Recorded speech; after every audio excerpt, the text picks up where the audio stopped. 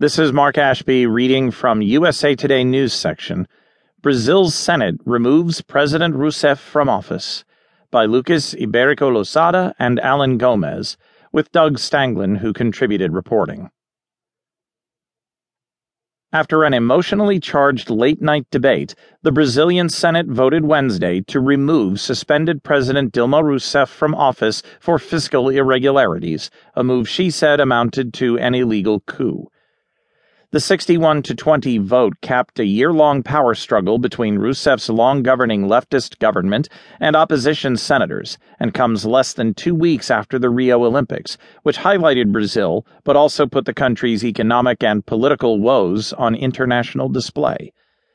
2 hours after the Senate voted to remove her from office, Rousseff addressed a small crowd of supporters in a defiant speech in which she again claimed she was ousted by a coup d'etat. "Hear me well. They think that they have beaten us, but they are mistaken. We'll all fight. There will be a firm, untiring, and energetic opposition to their government," she said as women surrounding her applauded. In an unexpected second vote, senators failed to reach the 2/3 majority needed to ban Rousseff from public office for the next 8 years, leaving open the possibility that Rousseff could run again in 2018 or serve in a future government. The Senate suspended Rousseff in May on charges that she used illegal budgetary maneuvers to hide the extent of the country's financial problems. Brazil's once booming economy slumped into a deep recession after a global slowdown sent prices plummeting for commodities it exports to the world.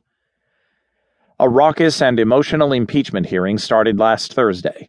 Rousseff spoke Monday to defend herself and underwent harsh questioning from the senators for nearly 14 hours.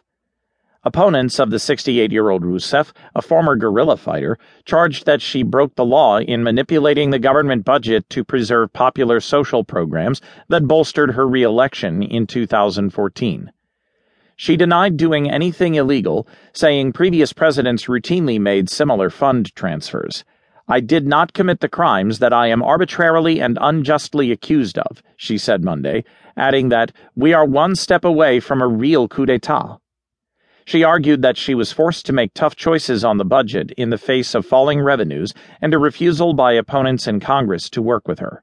"I know I will be judged, but my conscience is clear. I did not commit a crime," Rousseff told senators in a 30-minute address.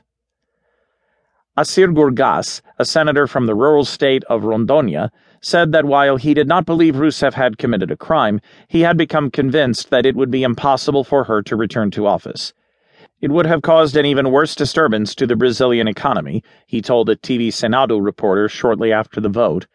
"We decided to vote along with the people who brought us to this place." Bolivian President Evo Morales said on Twitter early Wednesday that he would retire his ambassador from Brasilia should the Senate vote to remove Rousseff from office. Ecuador's President Rafael Correa said the same shortly after the vote. Both share Rousseff's left-wing views. Most of the senators making statements blamed her for Brazil's recession, saying she ignored signs of a slowdown. "The most perverse consequence of the actions of the president is that 12 million are unemployed, 5 million since she was re-elected," said Senator Aécio Neves, who narrowly lost the presidential election to Rousseff in 2014. Rousseff had sharp words for her apparent successor Temer, who is more conservative and represents a different party. She called him a usurper who, when he became interim president in May, named a cabinet of all white men in a country that is more than 50% non-white. Temer's cabinet has been roundly criticized for its lack of diversity, and 3 ministers were forced to step down within a month of taking office because of corruption allegations. Rousseff asserted that impeachment was the price she paid for refusing to quash a wide-ranging government investigation into a political bribery scandal involving the state oil company Petrobras. She said corrupt lawmakers linked to the scheme conspired to oust her to derail the investigation into billions in kickbacks at the oil giant. Rousseff said it was an irony of history that she was being judged for crimes she did not commit by people accused of serious crimes.